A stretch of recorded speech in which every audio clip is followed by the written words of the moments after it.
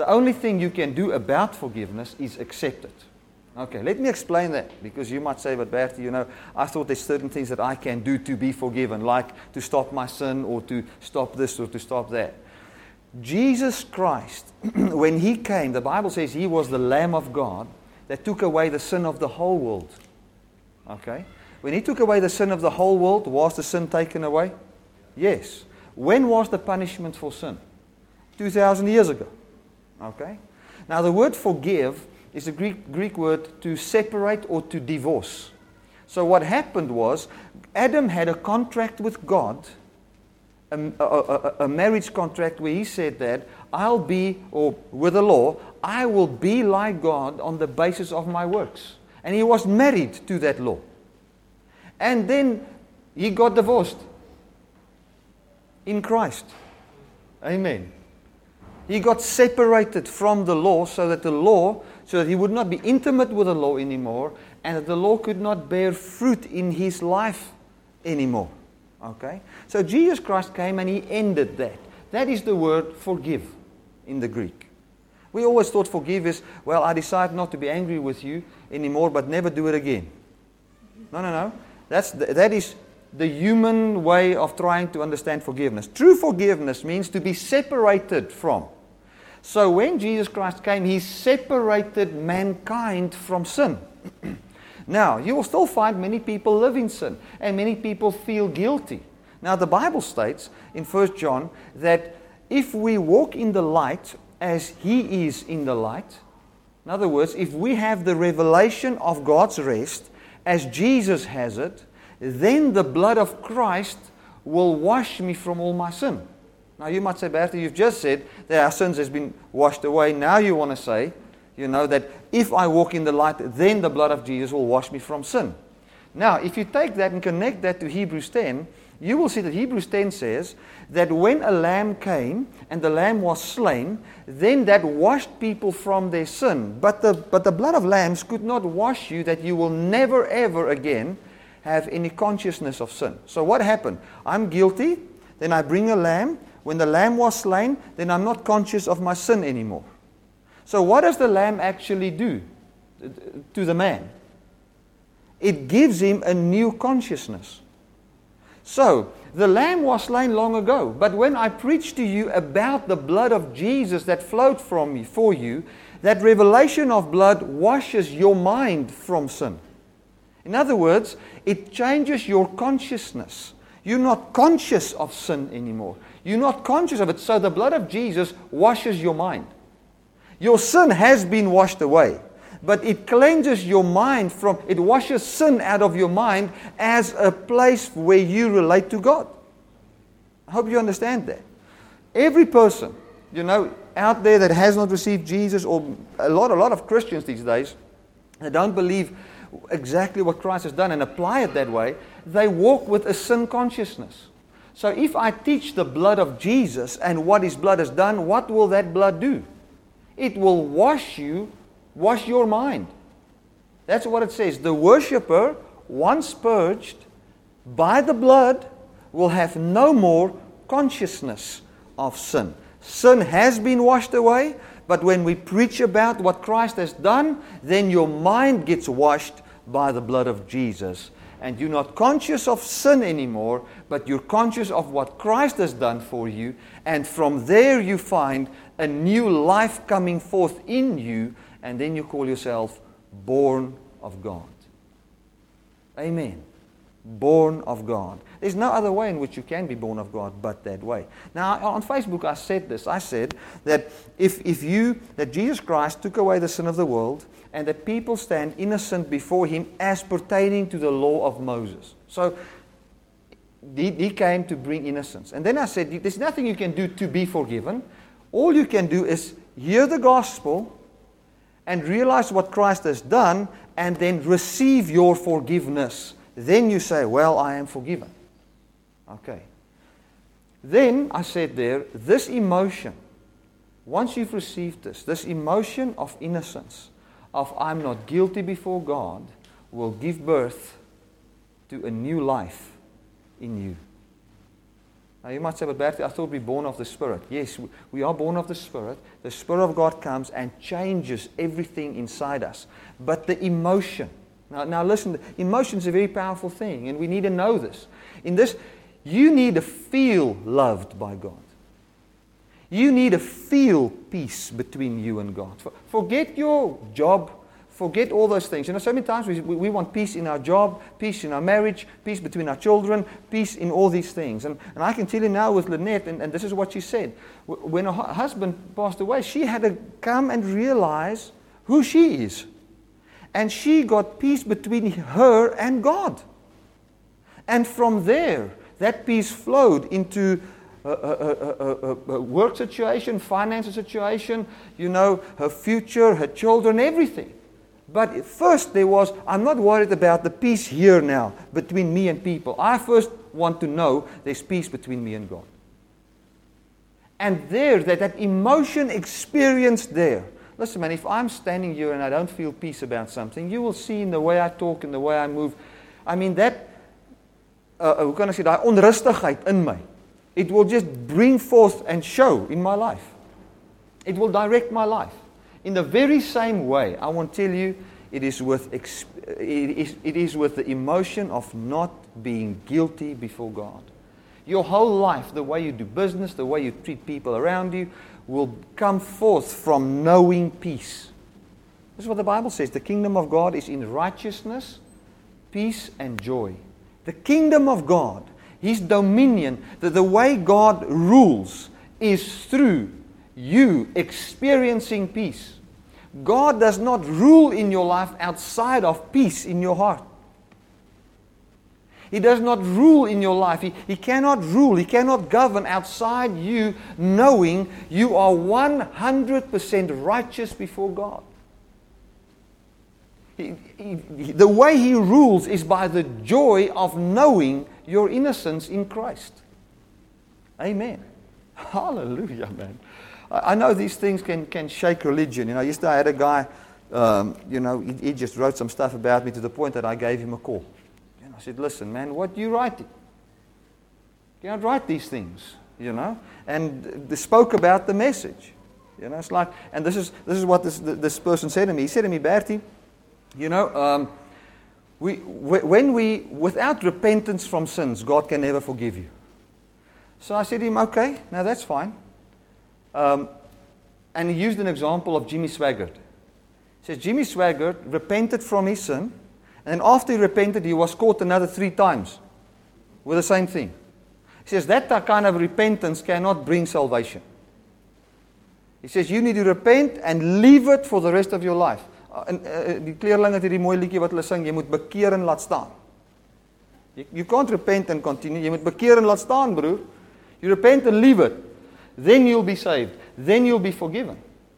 So I asked him, I said to him, now, we want to call God in as a witness, and we open up the law over your life, my brother. Is there anything that God has said to you 5 years ago that you shouldn't do, that you're still doing now?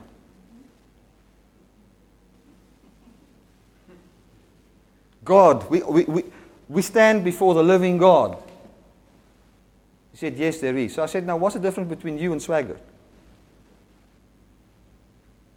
No difference. The only difference is that the thing he does, nobody can see. And nobody knows about. And looks righteous because you've got knowledge of so many scriptures and whatever. But when it comes down to this life, let me tell you something, you can never be innocent on the basis on how you repent from sin. Never. I'm not saying we should not leave our sin. What I'm just saying is, I say, leave your sin, but don't measure your innocence on the basis of how you leave your sin. Otherwise, you will not find the rulership of Christ in your life, because He rules from the platform of peace. Amen. Right, let's go to Psalm 40.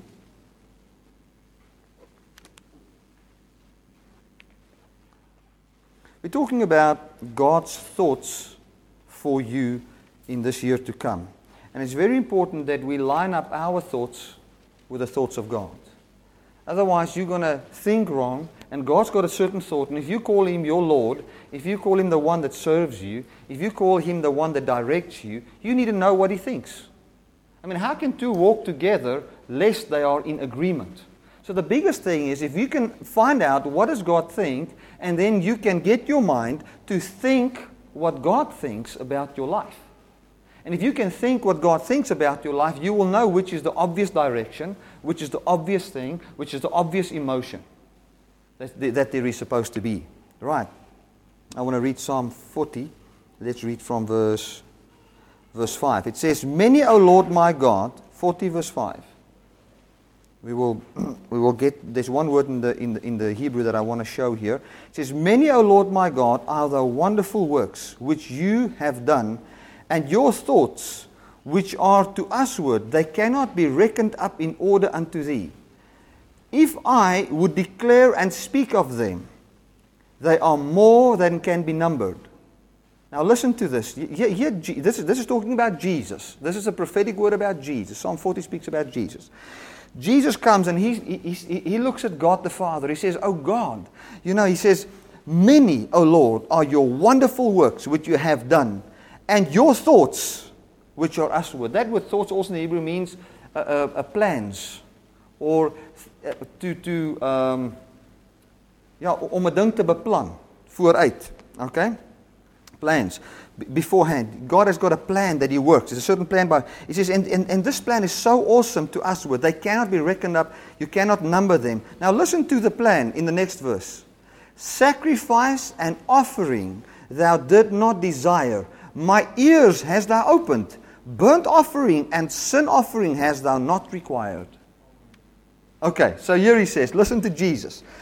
Now listen, if Jesus stands in awe of this, it's something.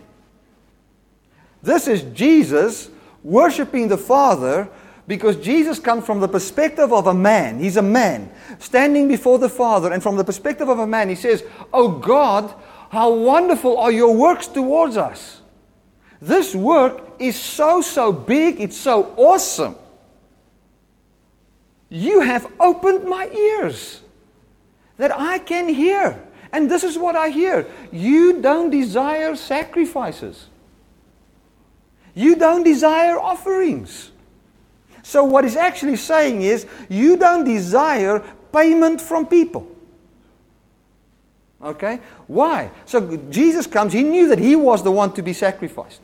Okay? Now He looks in the perspective of all the other people. You don't desire all these people to bring their animals and bring all those things. What you desire is, and this is what He says in Hebrews, that you've prepared a body for me, wherein I can come in, and the sacrifice for their sins can be in the body of Jesus. But what He was saying there was that God does not desire your sacrifice.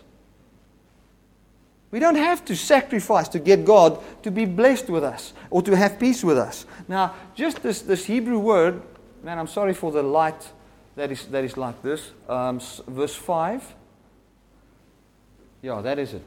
Now, I want to just show you the Hebrew characters there. This is very important to understand. Everything that God has in the Bible is there for a reason and to understand. And when we look into what the Holy Spirit has revealed in the Hebrew characters of the word thoughts, you will just see what God thinks about you.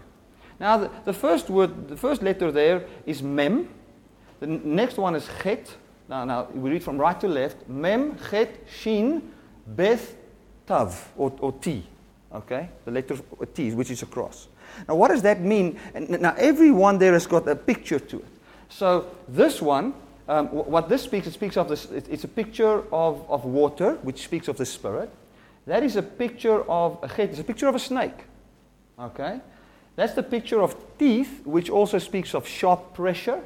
And that's a picture of a house in the Hebrew language, the picture that's assigned to it, and that's the picture of a cross.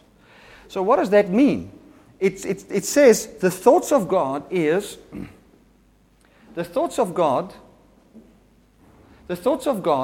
very simple. It is the spirit of the snake under sharp pressure dwelling on the cross. Okay. You might say, Bertie, but what is that? The spirit of the snake under sharp pressure the punishment for sin, which lives on the cross. That's God's thought. That is the very foundation of God's thought about your life. You must say, but Bertie, why the spirit of the snake? You see, the spirit of God couldn't be crucified, because how will we live if the spirit of God died? What died was the spirit of the snake. Remember in Numbers 21, let me tell you the story if you're not familiar with it. In Numbers 21, the people were eating manna that fell from heaven, and that's all they had to eat. And after a while, they became bored with the manna. They said, we want more. They said, we want meat. So they came quails. They wanted quails. So what did God say? And this was their words. They said, our souls detests this bread that falls from heaven. Then Jesus said in John 6 that He is the manna from heaven. Okay?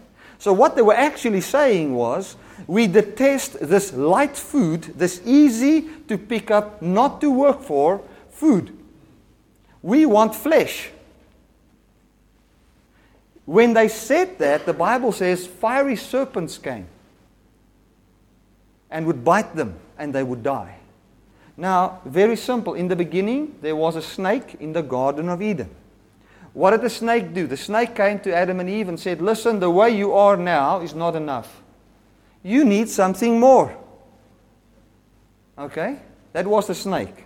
Then Jesus said, or God said to the snake in the Garden of Eden, I'll bring a enmity between your seed and her seed. So there'll be the seed, the offspring of the snake will be death, and it will want to bite the heel of Jesus.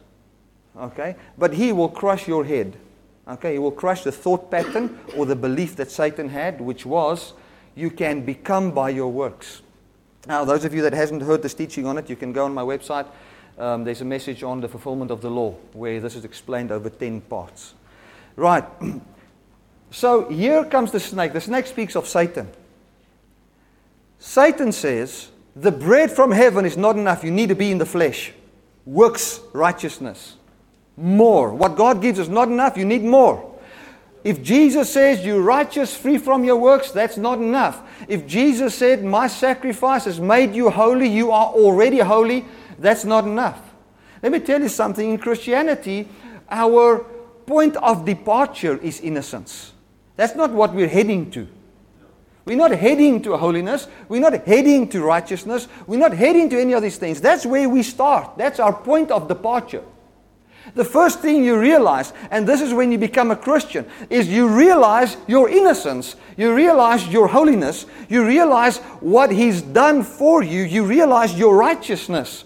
And that is from where you start your walk. I am fully righteous from God because the manna came from heaven and I'm eating this manna. And you don't eat it for a week and then you go and eat something else. What you eat the first day when you receive Jesus was, oh, hallelujah, He forgives my sins. Oh, hallelujah, He paid for me. Oh, He was a sacrifice for me. That you eat the first day, and that's one you're going to eat until Jesus comes. Don't eat something else. Now, what did they then do? They then went and said, we want food, other food. Not what comes for free from heaven. We want other food. Quails came, they ate, people died, and fiery serpents came. What did the fiery serpents do? They bit them. Then, what did God tell Moses? He said, take a snake, put it on a cross or on a pole. Okay? And even today, you get this medical thing with a cross with a snake on it. Speaks about healing. It comes from there. So you get this cross with a snake all around the cross. And then the Bible says, if you can look at the snake. Now in the Hebrew it doesn't just say look at the snake. It means to stare with intensity and look at this snake upon the cross. You shall be healed. Okay. Now it says, Jesus said, the thoughts you have towards us is more than what any man can ever fathom. The thoughts. What was God's thought? What's God's thought about every man? Is that the spirit of the snake? Now, what is the spirit of the snake? Let me explain that to you. Is the spirit that we speak here from is the spirit of grace. It's the spirit of God's unconditional love, or the attitude. Now, the spirit of the snake was the attitude of works. The attitude of what God has given to you for free is not enough. You need to work more to get on a higher level with God. Like the one guy said to me, I spoke to him over in the holidays. He's also a preacher of a church. He came to me, he said to me, Bertie, you know, this grace message, we've preached it in our church now for 6 months, hallelujah. But we're going to the higher level. We're moving to the apostolic now, hallelujah, preaching the kingdom of God.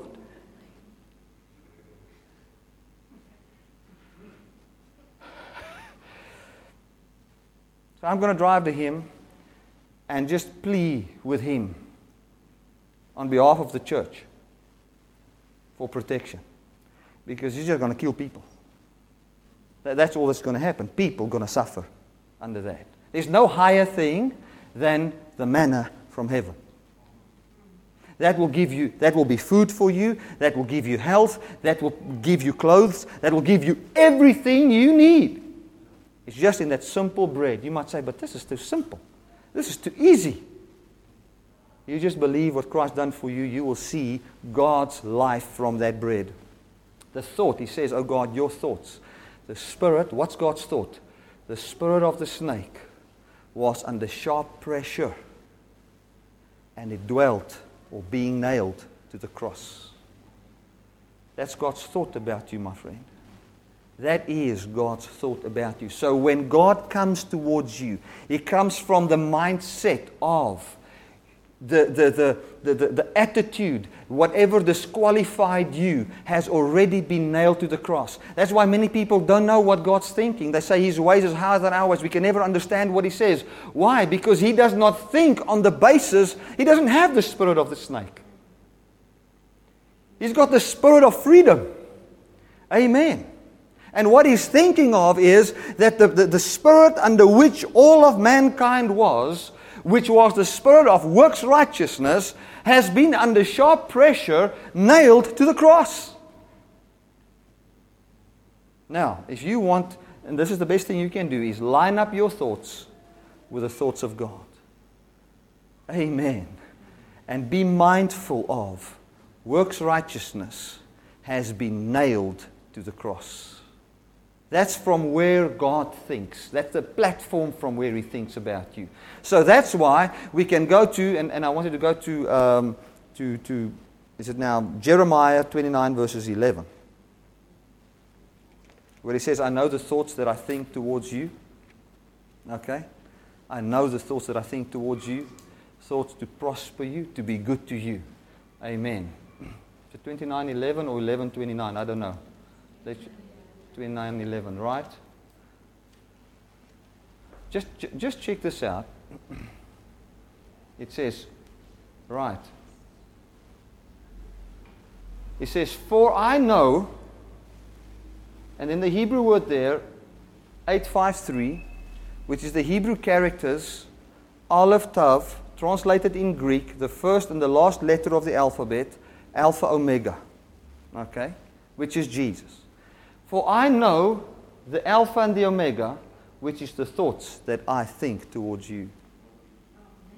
Jesus is God's thought about your life. When God thinks about 2011 as pertaining to you, the perfection of Christ is what He thinks about you.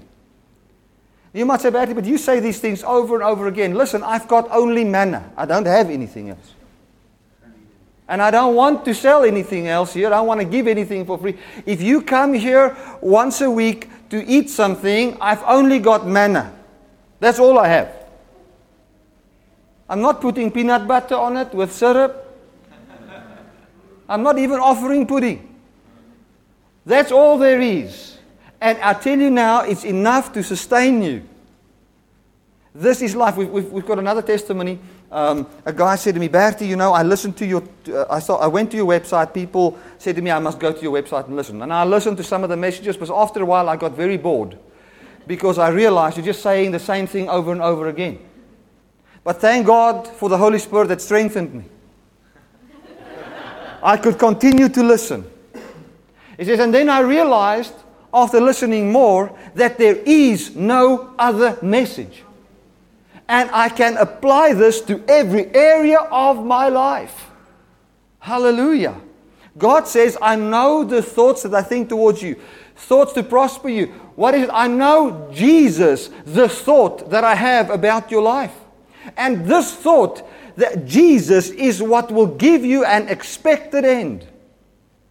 So you want to know what God thinks? He thinks Jesus. He thinks your innocence. He thinks your qualification. He thinks your purity. He thinks how lovely you are. He thinks how beautiful you are. He doesn't think of the 20 things that need to change in your life. He thinks of Jesus. That's his thought. There he says, I know Aleph Tav, the thought that I think towards you. Then he says clearly, the thoughts, Jesus said, when I think of the thoughts, I realized you don't want any sacrifice anymore. Why? Because Jesus could see himself being nailed to the cross. Say, no, Bertie, but how can Jesus be the snake on the cross? Jesus said in John 3, he said to Nicodemus, you need to be born again. He says, how can that be? He says, as the snake was lifted up on the cross in the wilderness, so must the Son of Man be lifted up and put on the cross. And every form of distance between you and God could die on that cross. Hallelujah. Thank you, Jesus, for your good news. Now I want to end off with Matthew 25. Matthew 25. The original thought that God had about us was that we can be His offspring, that we can be the very fruit of God in this life. And every emotion and every feeling and every thought that you have can find its origin in who God is and what God says about you. You must remember when God spoke about us, and this is another thing, if you take the word logos, the word logos means it is a thought that is placed in words. Okay? Now listen to this. The Bible says, in the beginning was the Logos, and the Logos became flesh and dwelt among us. In the beginning was the thought of God that He speaks. Now how did God speak?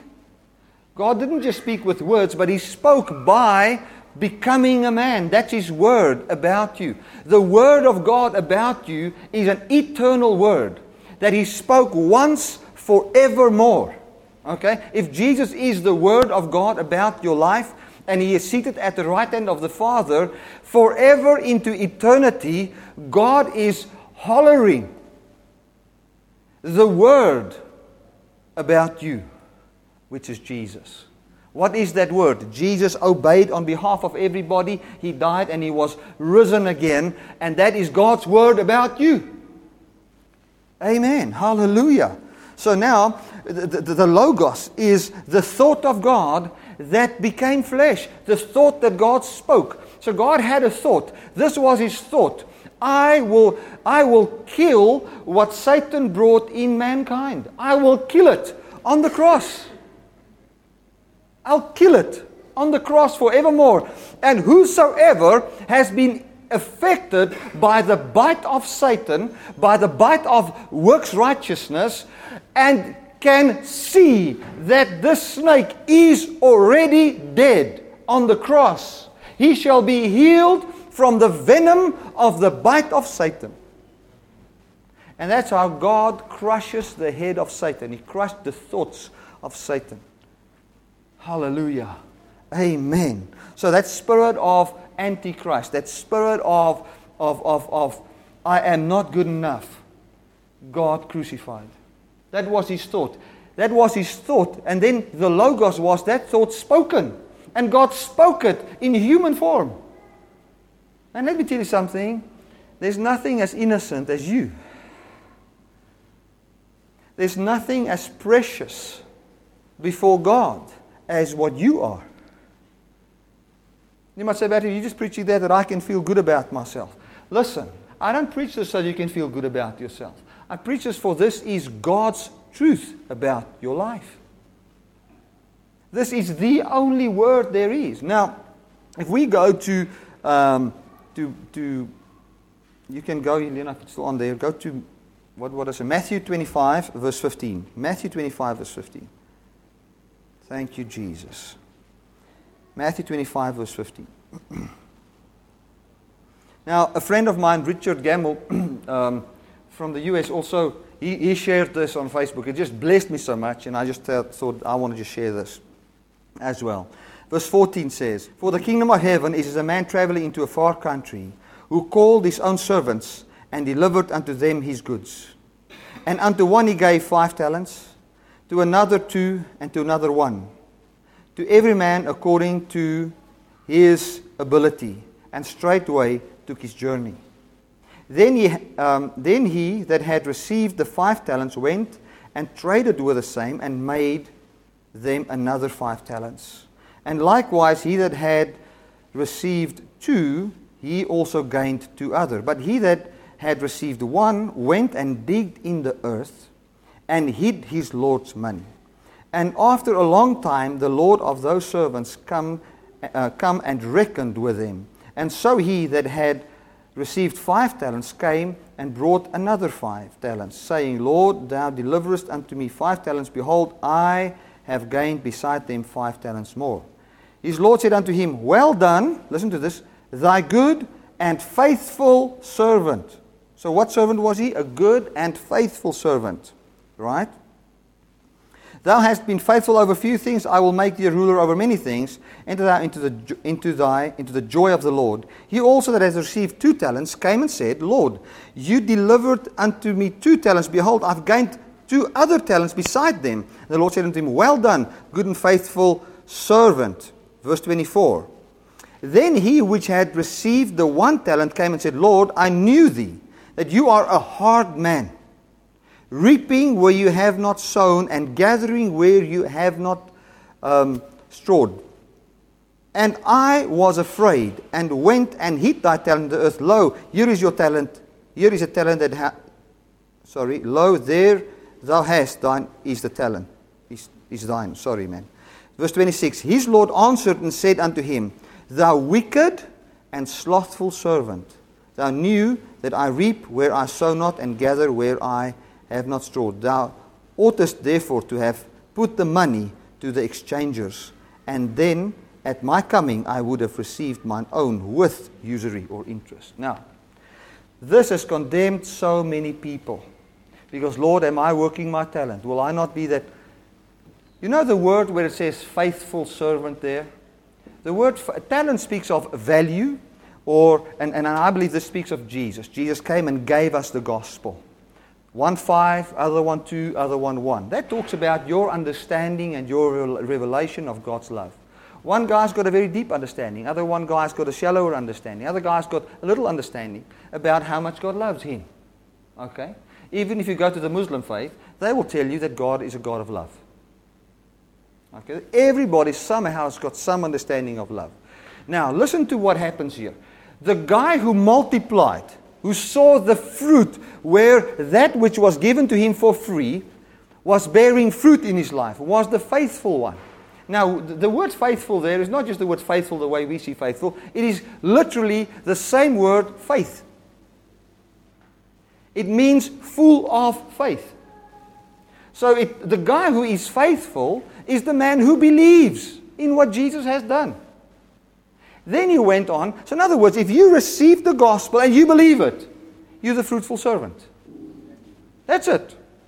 If you receive the message of grace and you believe it in your heart, and that word has got an effect in your life. It brings joy. It brings righteousness. Hallelujah. I'm not justified by my works. I want to tell you, that seed has multiplied in your life. It had an effect. Now listen to the wicked servant. It says there in which verse is the wicked servant? Just find it there quickly. 20? 26. Yes, go to 26. Wicked. Just click on the word wicked there. What does it mean? To be full of labor. To be full of labor. Okay. Who's the wicked servant? He that doesn't believe in what Jesus has given him, but he that wants to work hard. Full of labor. Amen. Now you might say, but Bertie, how does that work? When God talks about His kingdom and His gospel, He wants His gospel to bear fruit in you. The only way His gospel can bear fruit in you is by you believing it. The only way you can bear no fruit is by you trying to work for it. That makes you a wicked or an evil servant. Amen. Isn't that awesome? Isn't that awesome? So I want to declare over your life, as a believer in the gospel of grace, you're a faithful servant. Amen. The thought that God had was to nail that labor mentality to the cross. That's His thought. Why did He want to do that? So that He can be unified with you. So that who He is can have its fruit in you. There's no other way. I wrote there on my notes to tell you guys, there is but no other way to have God's fruit and God's original thought about your life when He made mankind to be the God kind and to have the being of God naturally flowing out of you. There's no other way but simply believing and eating the manna. There is no other way. No other way in business, no other way in marriage, no other way in any relationship, no other way in anywhere in life. This is God's way and God's thought about your life. Hallelujah. So the vision that I have in this year to come and for the rest of my life is to hear God's thought. And where my thought is not in line with God's thought, not to try and convince God about my thought, but to repent of my wrong thought and to think what God thinks. Amen. Hallelujah. So when condemnation comes, now that's the same word there, the word wicked there. The Bible says, put on the armor of God, so that we might be able to stand in the evil day. That's the same word wicked there. When the day comes when we are tempted with labors to get a breakthrough from heaven, when that day comes, that we can withstand in the wicked labor day. Amen. So when it comes about, when all about God's thoughts is to end wickedness in our life, which is works righteousness. Amen. Which brings forth so many sins, disqualification, depression, negative emotions, and all those things. God's made us new in Christ. Amen.